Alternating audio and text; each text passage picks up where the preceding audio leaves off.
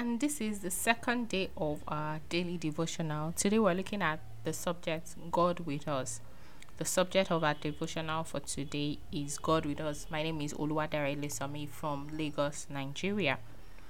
John chapter 14, verse 6 to 7 says, Jesus said unto him, I am the way, the truth, and the life. No man cometh unto the Father but by me. If ye had known me, ye should have known my Father also. And from henceforth ye know him and have seen him. So Jesus was saying, if you know me, then you know my Father. And from henceforth you know him and you've seen him, because you've seen me. That is Jesus speaking. You've seen me and then you know me.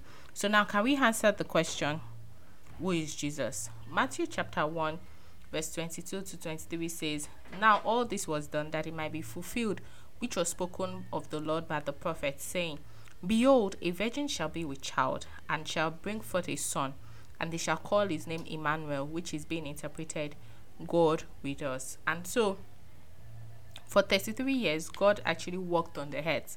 He interacted with people, he interacted with us, he communed with us, he lived like a man. He lived like a man. He ate, he drank, he healed, he taught, he delivered many. He showed us his character and nature. You know, when you see particular incidences, for example, the healing, we see the compassion of God showing us that God doesn't actually give anybody sickness. If there's anything that God does, is when there's sickness, he heals those people. He raised a lot of death where there was suffering, where there was sorrows. He brought happiness. It actually went to show us the nature and character of God. So Jesus is God in flesh. Even a very typical example is the book of John chapter 8, where we have the story of the woman caught in adultery, and people wanted to stone her. Jesus was like, oh yeah, now he who is without sin should cast the first stone. And then everybody left. Okay. And then Jesus spoke to the woman. He said, oh, where are your accusers? He said, they've all gone. He says that even me, I do not condemn you. He says, go and sin no more. We see the character of God, that God doesn't judge people. God doesn't say, oh, you've done this, you're going to do this, you're going to die in 3 days, you're going to do this. No, that is not the nature and character of God. We see the express image of God's person in the person of Jesus Christ. It says, though Jesus is God in nature, when he walked on earth, he didn't function in the omnipotence of God. So, of course, there were limitations. He functioned on earth as a man would function. He stripped himself of his glory and walked on earth as a man would. And part of the importance of that is because he needed to be a man to redeem man. Philippians chapter 2 verse 6 to 8 says, who, being in the form of God, thought it not robbery to be equal with God. So he didn't think of it as robbery to be equal with God, because he was actually God, but made himself of no reputation, and took upon him the form of a servant, and was made in the likeness of men. So we see that God made himself of no reputation. He took upon himself the form of a servant and made himself in the likeness of men. And being found in fashion as a man, he humbled himself and became obedient unto death, even the death of the cross. He did this so he could walk freely amongst men.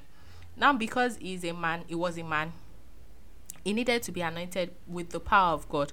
All the miracles Jesus did, he did as a man anointed by God and not as God. So in Acts chapter 10 verse 38, it says, how God anointed Jesus of Nazareth with the Holy Ghost and with power, who went about doing good and healing all that were oppressed of the devil, for God was with him. So he functioned as a man anointed by God. We also can function, all of these things that Jesus have done, we also can function that way, because we've been anointed by God. We have the Spirit of God. But Jesus was telling his disciples in Acts chapter 1, he says that tarry ye until you be endued with power from on high, that you shall receive power after the Holy Ghost has come upon you, and you shall be witnesses unto me. You shall be proof producers. You shall be producing proof that, oh, Jesus that was dead is now alive, is currently alive, because you will be proof producers. And it says that greater works than he has done, we are also going to do, because he goes to his Father, and then when he goes to the Father, of course, he's going to release the Spirit. That's the Holy Spirit, which we now have. So our confession for today: I abide in Christ, and Christ in me.